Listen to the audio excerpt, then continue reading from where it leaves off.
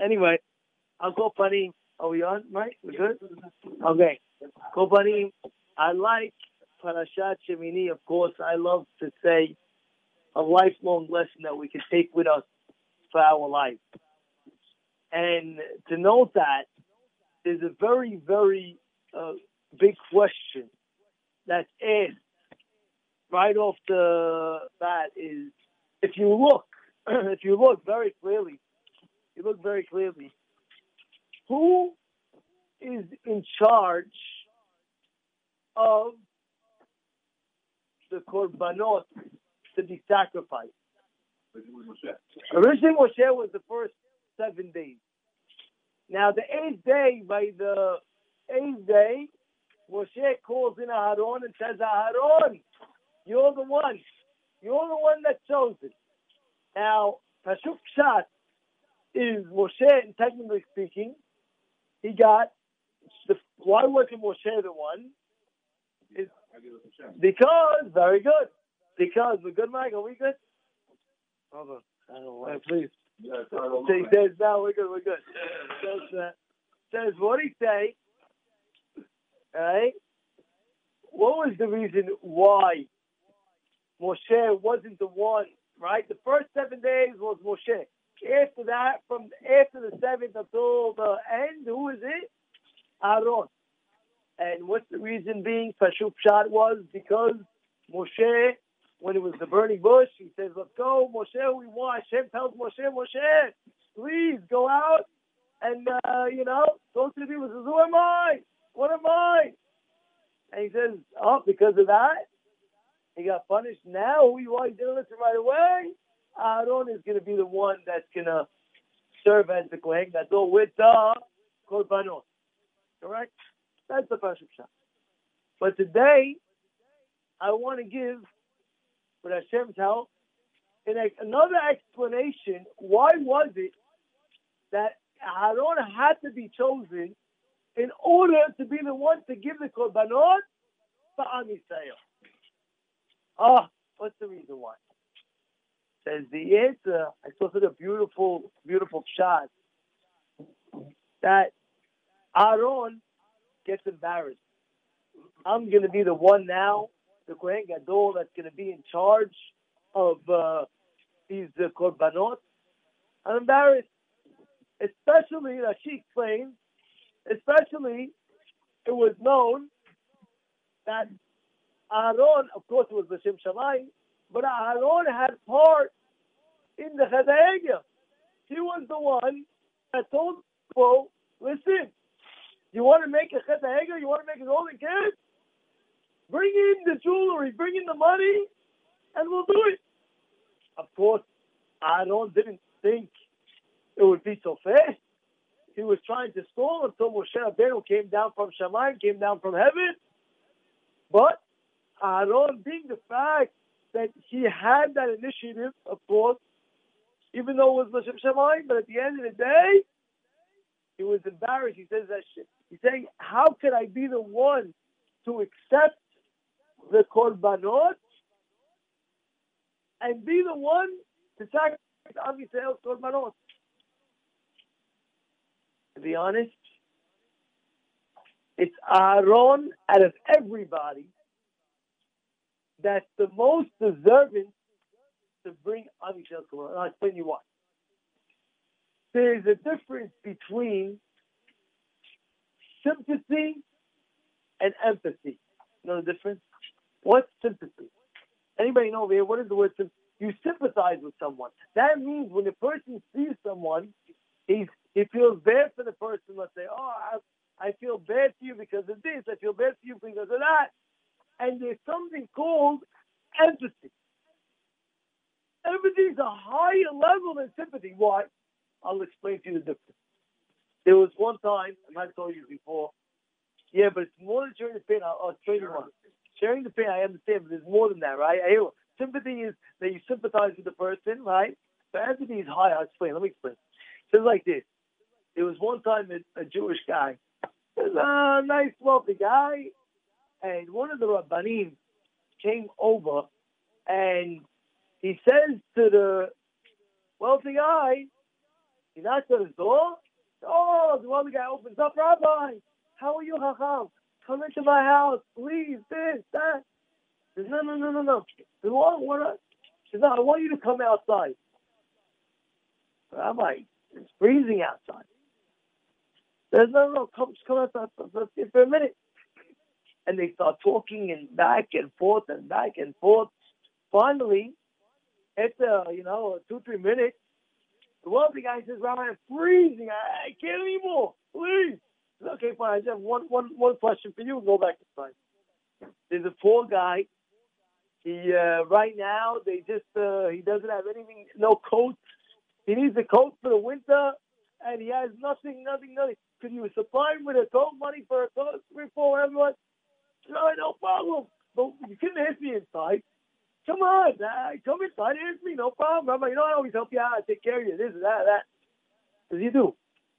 The bottom line is, I wanted to make sure that not only you want to donate, you feel the other person's shame, so it's easier for you to give. Here you go, I'm with you. I feel for that person. I feel his pain, mamash. I feel how it is to be cold. If I would have asked you inside, you would have thought, what does he need a jacket for? It's nice and warm over there, You wouldn't feel it. Now you go feel it. You feel it. It's a different type of feeling. One time I was in Israel, and I remember I was sitting down for lunch. I got invited for some lunch to a fellow who opened up a soup kitchen. A soup kitchen. You know what a soup kitchen is? People where they don't have any money for food, and they have right there, they supply them breakfast, lunch, and dinner. And I'll never forget, I actually walked in that soup kitchen, and I saw a lady, she was starving to death, that she literally grabbed any possible thing with her hand. She just couldn't do it. So I asked the guy, I said, what gave you the motivation to start a soup kitchen? And he answered me like this. He said when he was a little boy, he didn't have much food. And he himself had to scrape for whatever he could eat. And at that time, he said, when I get older, when he finally got older, he said, I felt the pain of hunger. I don't want anybody ever to feel the pain of hunger. And he went out of his way and he built a soup kitchen. And he got over it. Why? Because he was in that same situation. And because he was in that same situation, he said, I got to do something about it. I'll give you one more example. You ever see, recently, somebody told me about an organization that they do for druggies, alcoholics, right? A guy got addicted to gambling, drugs or alcohol. They have a whole thing, and this. So somebody was telling me about it, and the two people, one person that's involved, I told him, how do you relate? He said, I give a one-on-one, a prep talk to the druggie. I said, but does he listen? He said, yeah. I said, what? What? And he says, Rabbi, here's what he tells me. I was a druggie. I was an alcoholic. He tells me I was an alcoholic, I was a druggie. So therefore, when he talks to the guy, he knows exactly what he's feeling. And because he knows exactly what he's feeling, he's able to relate, and he's able to not only sympathize, but feel that he's in the truth and help him out of the addiction that he's going to. Rabotai, that's the same thing with Aaron. Why was it that Aaron is the best to do the korbanot? Because Aaron was part of the Het Egel of starting it. What happens now? He understands. He went through the process of this, which was one of the biggest sins of Klal Yisrael of Het Egel. So therefore, when a person actually comes in to the Beit HaMikdash and he goes to Aaron, what happens? The guy's crying. Oh, I did a sin offering. Is my sin offering? Some of them were sin offering. One of the korbanot that Moshe tells Aaron to put was for Aaron himself to have kapara for the Egel, a calf. He had to shech the calf. Aaron had to do for himself. So now when other people come in to the Beit HaMikdash and they're coming with a sin offering, chasati, and they feel bad, Aaron is right there to receive them. And he empathizes with them and says, listen, I was there. Come back and tshuva and this and that. He feels what they're going through. So that's why it's Aaron that's the best person, even over the Moshe, to give the korban. You hear that, boys? And that's why it's so important. You know what lesson this is in our lives now? I'm going to tell you. Because it's so important. Every one of us went through something in our life. Whether a guy was the biggest Na'ala Shabbat in the world, he knows what it is. Now go help people that are struggling with that Avirah. Because you're the best one in order to pull them out. You're the top guy. Why? Because you went through it. And you passed it. It's like a maze. You passed the maze, the guy's struggling. Oh, he doesn't know how to get out. He went here, he got stuck. He went here, he got stuck. He went here, he got stuck.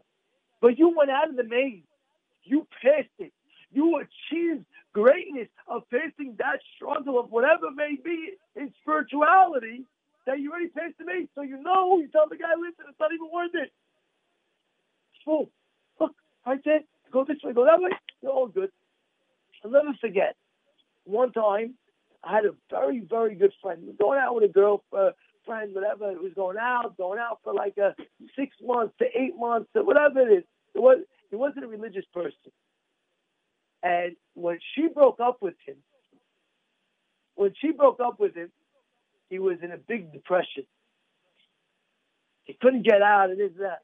Until somebody else came to tell him, listen, bro, and they thought, bro, he says, I was going out with a girl for 2 years. Of course, but I'm religious, you have to understand. Religious, you like the girl, that's it. Well, you going out with a girl for 2-3 years for what? I understand. You like her? Tell us, finish, seal the deal, you know what I'm saying? What do they say, Long engagement, right? They say long engagements, that's a shalom, seal the deal. The bottom line is, another guy came over to him, he said, you're in a depression for what? And he says about himself, I was going out for 2-3 years, and the girl dumped me. That's what he says over. He said, wow, how'd you get out of it? Is that? He said, guess what? In a few months, you won't even believe that there's a better girl out there other than the one that you're going out with. So all of a sudden he opened up. This guy is in the same situation as me. And the same thing that happened to me, even worse. And he found the better. You understand about that? That's one explanation I want to say about that. And that's why it's very important. If you went through something, you're the best person in order to save somebody else in that same situation. And that's why you see sometimes, you have a guy who's giving seminars for people. They want, let's say, they want to do a mass investment, and then they get a guy who's running the seminar. A guy, he starts opening up. By the way, he's from rags to riches. You ever hear that statement? The guy was a zero. The guy was eating from garbage cans, and now he became the multi-billionaire. Why are they getting that guy to speak? You know why? Because that guy went through the whole stage. So this is the guy who understands exactly what whoever in the crowd is, he understands exactly the situation. Aaron understood the situation you're in. Oh, you have to bring a sin offering? I know what it is. I feel for you. I empathize with you. I don't only sympathize with you. I empathize with you. I'm with you, and I know what that feeling is.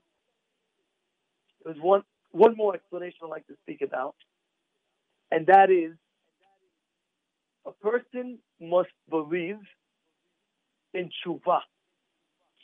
And one of the things that a person must believe in tshuva is that when you completed the tshuva process, rest assured that you are forgiven. Again, part of the belief in tshuva, of the process, after you've done the process of tshuva, you must believe that you are forgiven. How do we see that? Rabotai, listen to this.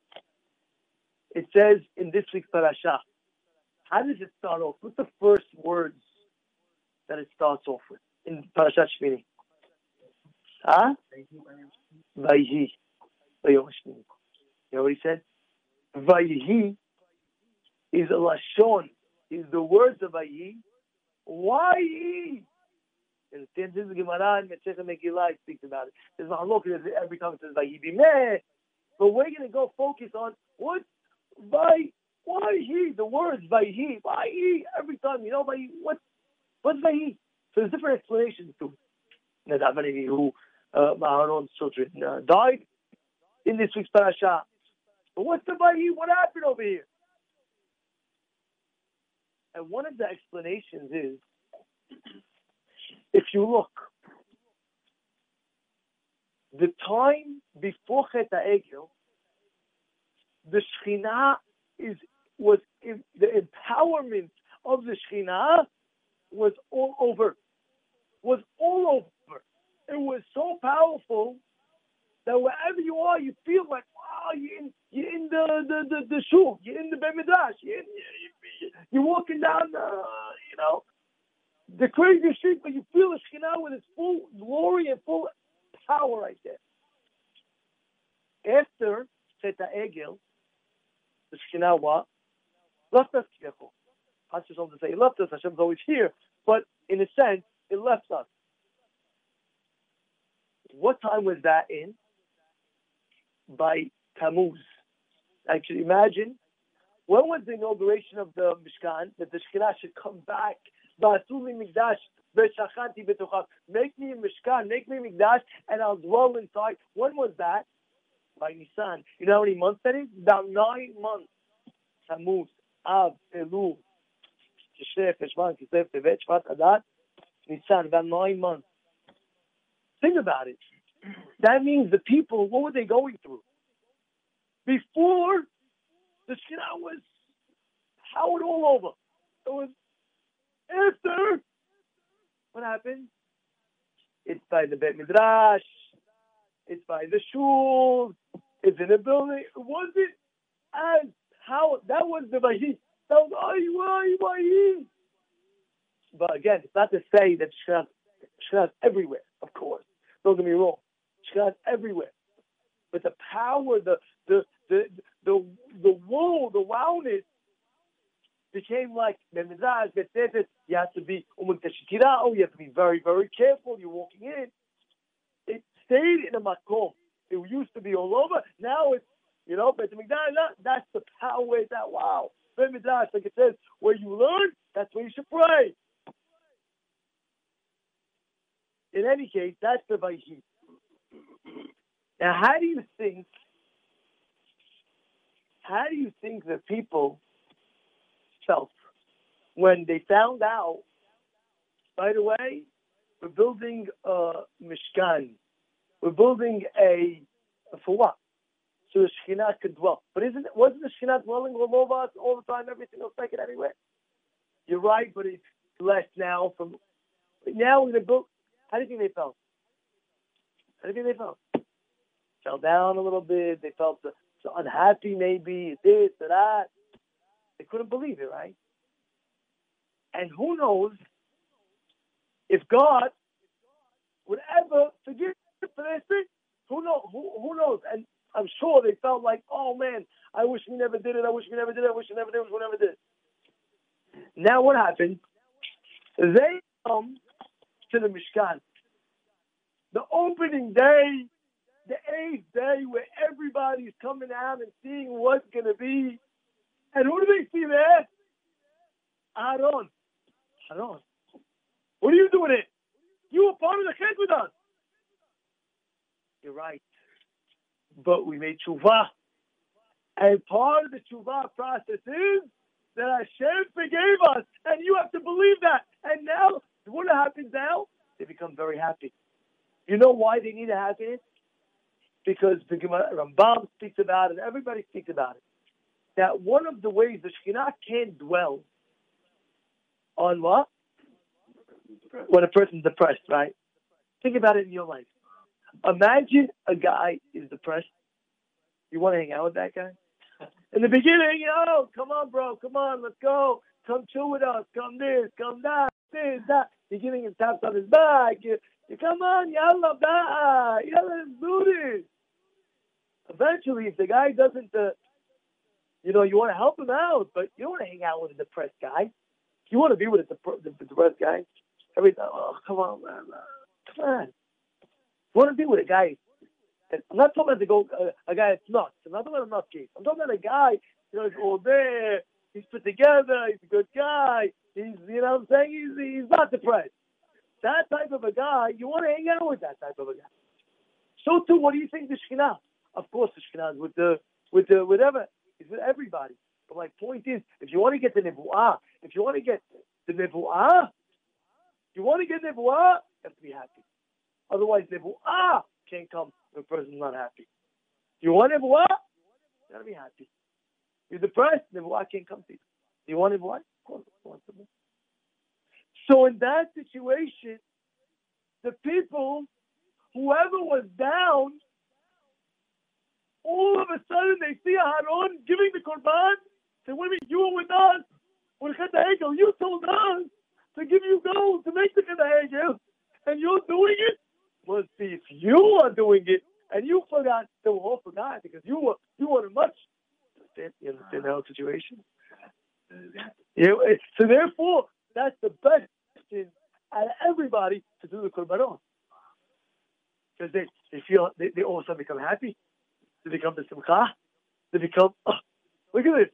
Aaron, must be unforgiven? I'm happy. Because Aaron's teaching them.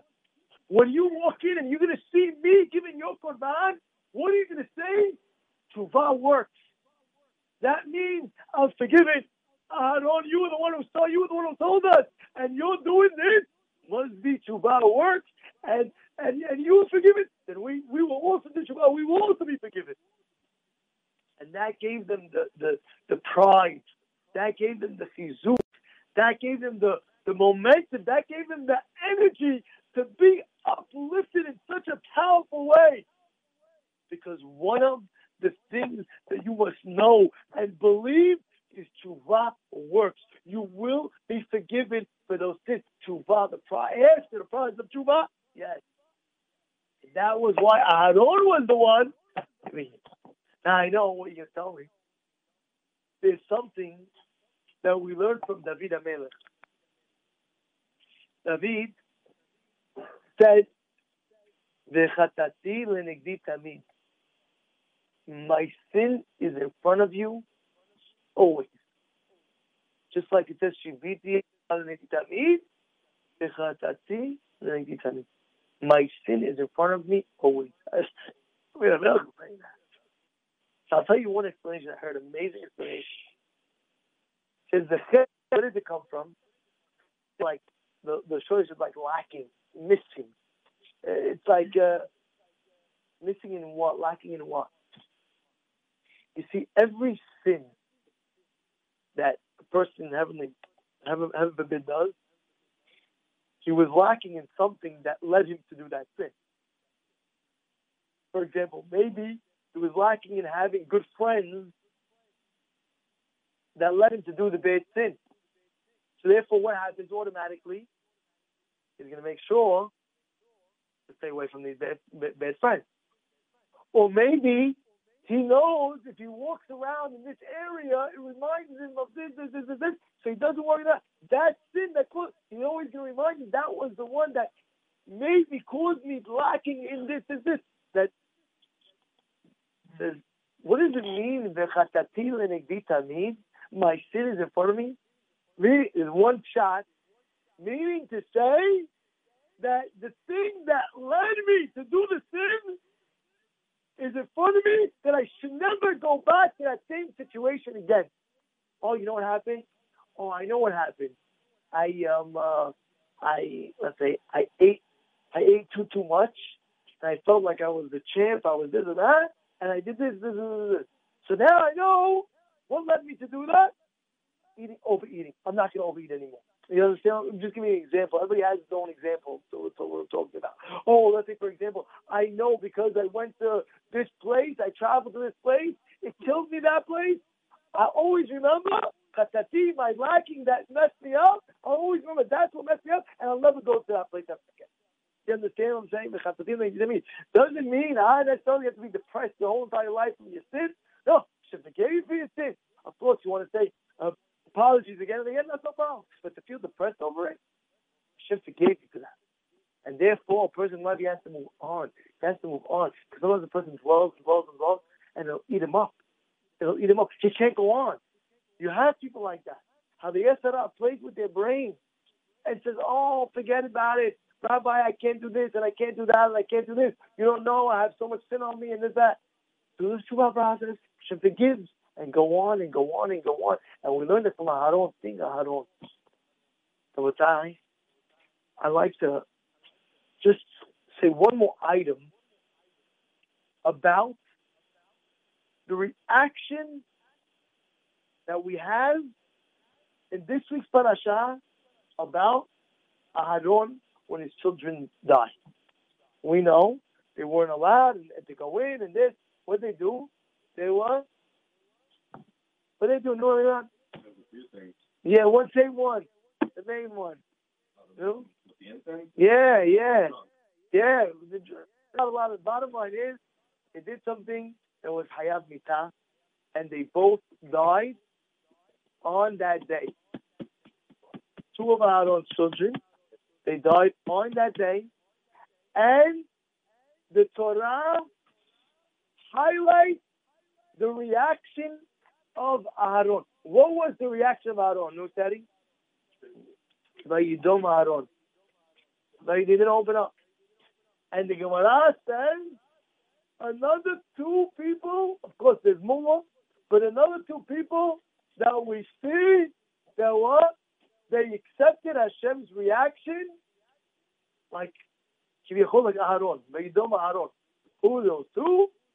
One is when it says Abraham Avinu. The second, David HaMelech. How do we know Abraham Avinu? Because it says Vanochi Afar Be'efes. How do we know David HaMelech? Because it says Tolad Middle East. I have a question.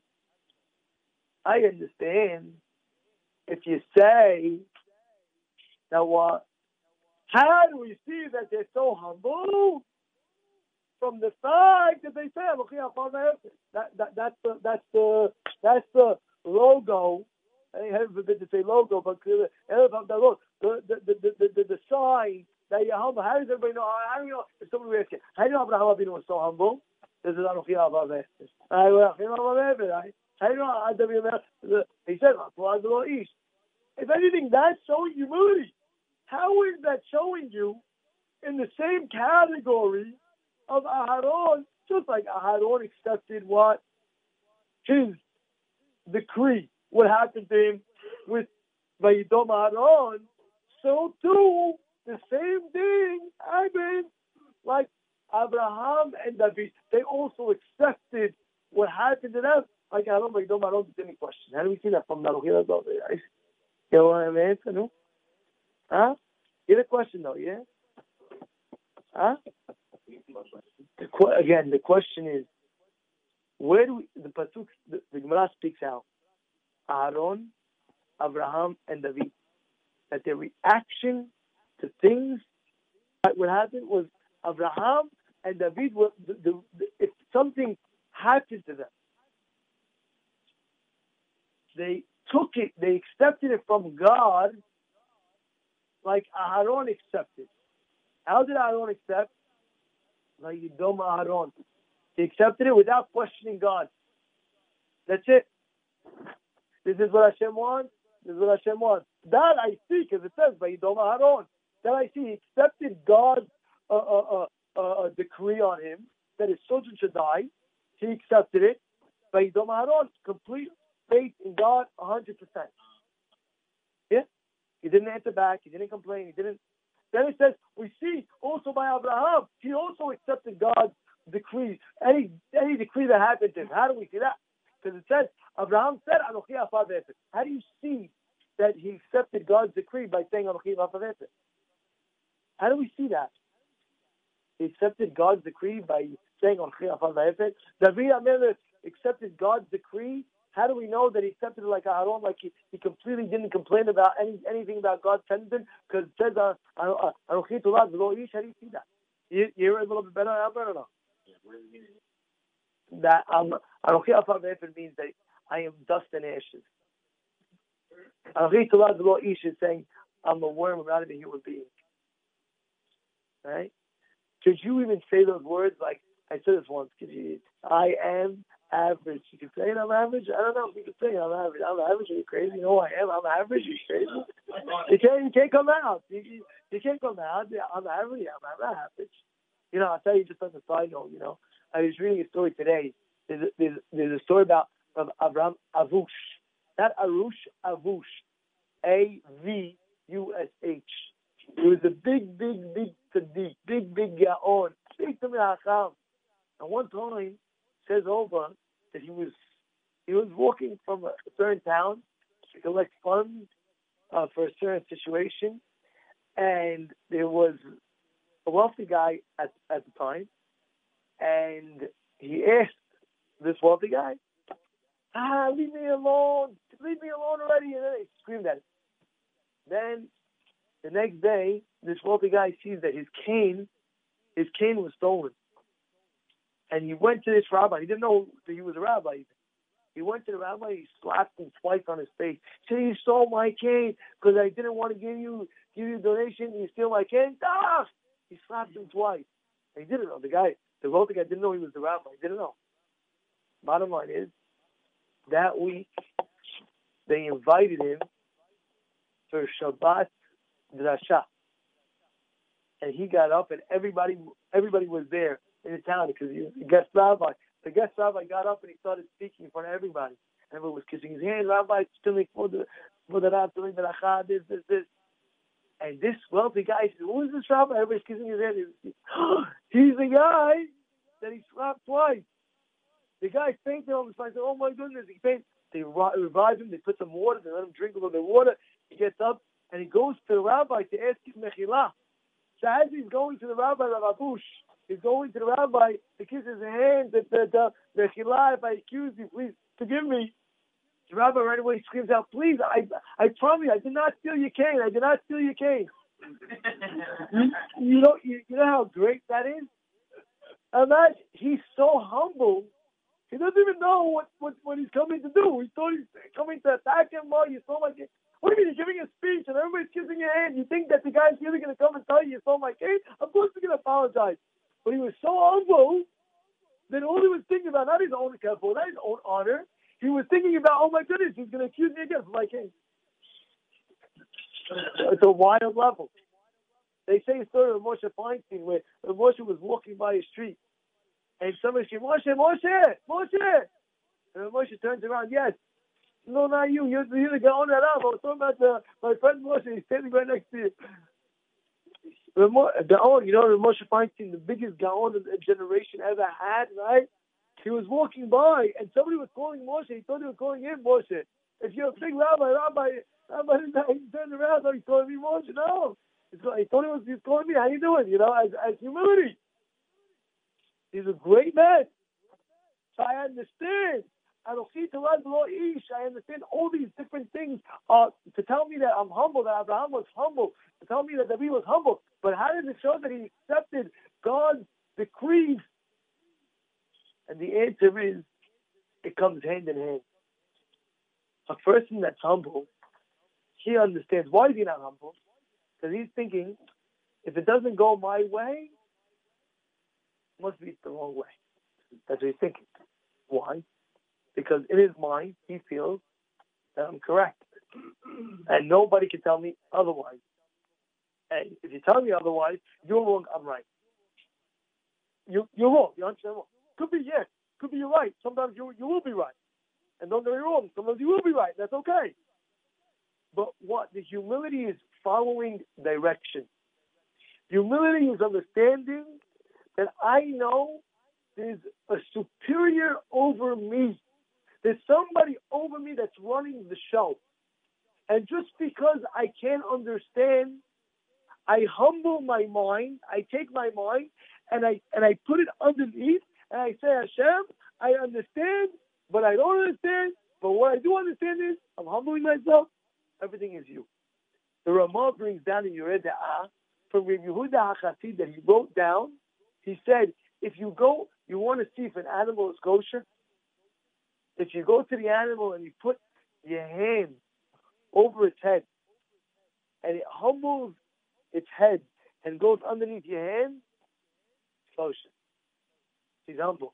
Of course, the Ramah brings down, he says, you still have to do shechita, you have to check the lungs, and you have to do everything. You have to make sure. But he writes at the end of the day, you could see the holiness of the animal from the fact that you put your hand on top of its head and it went underneath your head. Wow, it's holiness. Kedusha. One time the Hafetz Chaim was walking. And the Hafetz Chaim was in the 90s. Okay? 90s. It was a czar, a czar, like a czar, maybe in his 40s. And he was walking, and Hafetz Chaim was walking. And czar was like a big minister. Big minister. In the 40s. And Hafetz Chaim was walking, and now finally came to a street, a road, where it was so narrow. The road was so narrow, was somebody had to go, like, he couldn't, like, he had to go to the side. Somebody had to go to the side. You can't walk together. It's too narrow. So Hafetz Chaim saw the czar, and they saw them in his 30s, 40 in the 40s. And he moved to the side. Hafetz Chaim moved to the side for him. The czar walks by, and Hafetz Chaim says, you know what? You no wonder why you live such a long life. Because you humble yourself to everybody.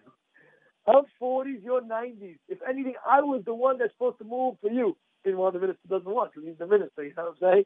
So he says, that's why I have a long life. Because when your person is humble, he accepts. He takes his mind and he says, my mind, I don't have a mind compared to God. If this is what God wants, I accept 100 billion%. You know why?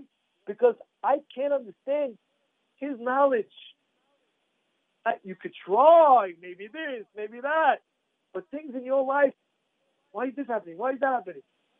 The person that's humble understands. I lower my mind, I lower my dot, I lower my knowledge to you, God. And that's why the Gemara says, who was like Aaron that kept quiet when the bad decree happened to him and things like that, and understood that bad decree was from Hashem and nobody else? Who was it? Abraham and David. How do you know? And they show humility. Yeah, because they were humble. That's exactly the reason why. Because they were humble, they understood that your mind cannot think like God. And if your mind can't think like God, so what do you want? Of course, don't get me wrong. You have to do your part. You know what it always says?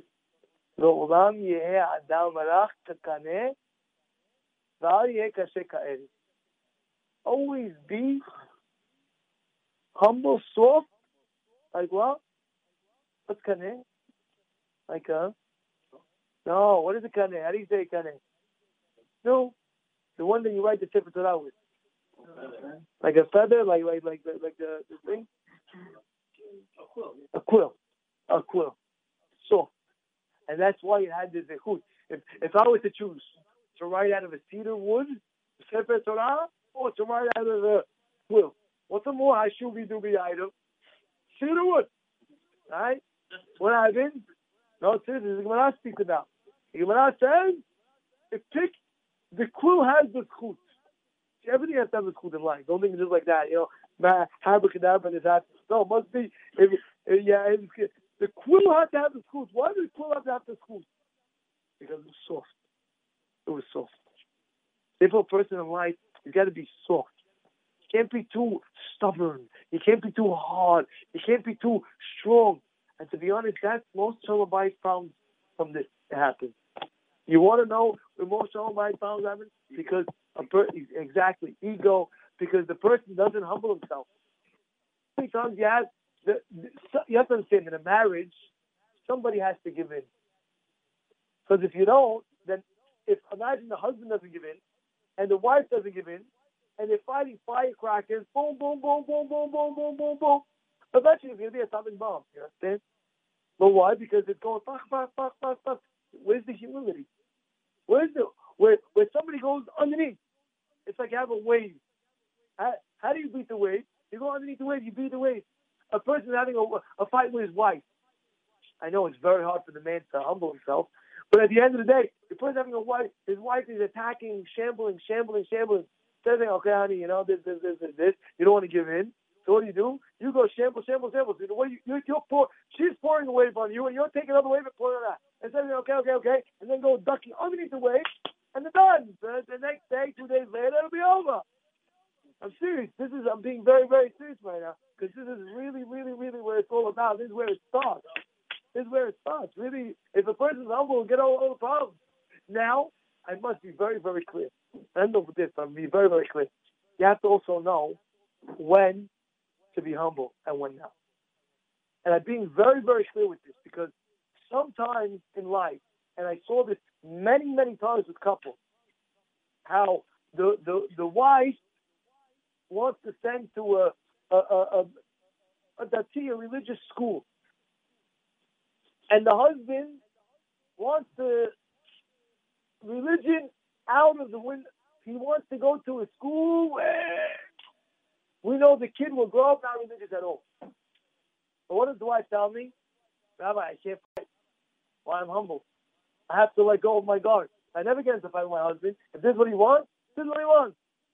No. That's the time where you got to get involved with the rabbi. Call up the rabbi. Rabbi, I need your help on this one. I need it badly. My wife doesn't want me. My husband doesn't want me to put in a religious school. I want to put in a religious school. This already, you have to do more aggressiveness, as they say. Of course, there's a way of doing it. But again, in humility comes levels. And that is, you have to be careful. You have to know when to put your guard up. And that's why I always wanted to answer the question. Why didn't the Gemara say, what does the Gemara say? Always be soft like a quill and never be strong like a cedar wood. Why do I have to say the ending? Just say always be soft like a quill. And don't be like a cedar wood. Why do you have to add that in? Don't be like a cedar. Just tell me to be soft like a quill. Because sometimes you gotta be hard like a cedar wood. Yes. Sometimes you gotta really be strong. What do you mean? This is my value. A guy tells you, don't put on the guy. I have to be. I won't put on my arm. Okay, so no problem. What do you mean? Don't learn. Why you learn so much? You're gonna go crazy. Stop learning that. What do you mean? I'm learning. I go sure. You have to be strong. You have to be confident in those situations. So you have to know what the humility is, and that's why the Gemara compares Abraham's humility to Aaron's reaction towards the bad decree. You know why? Because when you're humble, the Gemara is teaching you, when you're humble, you'll be able to accept God's decree with silence. I know this is the best thing. I know God will never do anything wrong to me because He loves me more than I love myself. And if that's the case, I'm in good hands. And you know what? I don't care what my mind's thinking. You know why? Because I'm humble. My mind will humble that. So therefore, Rabotai, just go over. First thing, like we said today, was about Aharon. What do we bring out? That Aharon was the best one to bring the Korbanot. You know why? Because he was there with the people by Chet HaEgel, and therefore he empathized with the people. He felt the people's pain when you walked in. He understood where you're coming from, and that's why any kind of person, you know who's the best person to help out? The person who went through situations where the other person did. He could say, and you have to do that. You're part of your tikkun to bring him out. And the second thing we said was Aharon gave the people hope. Why was Aaron the one doing it? Because he gave those people hope. When he gave you, Aaron, you told him to give you the gold. Yeah, but guess what? God forgives. When you have to know you do tshuva, God forgives. And they uplifted the people. Wow, I come back to Hashem. I'm so happy. And they uplifted them. And the third thing we said, humility. You'll be able to accept God's decree, like we see from Abraham, comparison to Aharon. And when you're humble, my mind is much lower than you, God. And therefore, whatever you send me, I know it's from you, and I accept 100%.